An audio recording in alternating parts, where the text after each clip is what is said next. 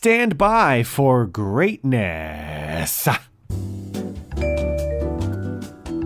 Hey, what's going on, ATL? It's Blindside, Channel Ocho Productions, coming at you with your on-set weather update. It's the freaking weekend, baby. Hello, Friday. It is May 7th. How you doing? Gorgeous day lined up for you today. Sunny skies across the board, only 10% chance of rain. Continuing on with that drying out trend from all that rain we had last week, and more to come. High of 67 today, 41% humidity, and it's gonna get a little chilly tonight. Low of 49, but we got good air quality, and with that, the sun will look to set at 8:25 in the PM. And now for some part of the mid-spring season news. One word: cicadas.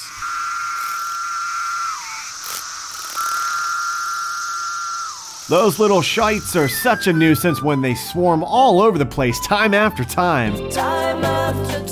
And just get all up in your business. But I will say that I find them quite pleasant during those warm nights out on a rocking bench, gazing upon open fields and rolling tall grass, listening to them sing all night long. But this year, it's gonna be a little different for their time to shine.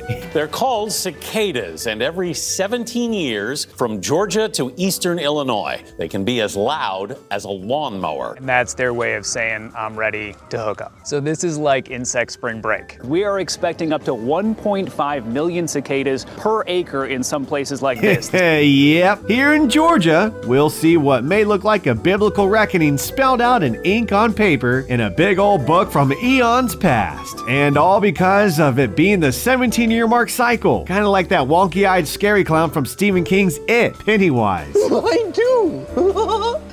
The whole scenario is this. These little fellers emerge from underground like little spawns of Satan, screeching at 100 decibels, shedding their skins, and partaking in month-long quests to mate. That's it. And with a dozen known broods in the US of A, they all will emerge together and be known as Brood X. And it'll be considered one of the largest and does this every 17 years. I'm Blindside. Curious if Elon Musk will sell me one of his flamethrowers for some Dogecoin. And I'm out.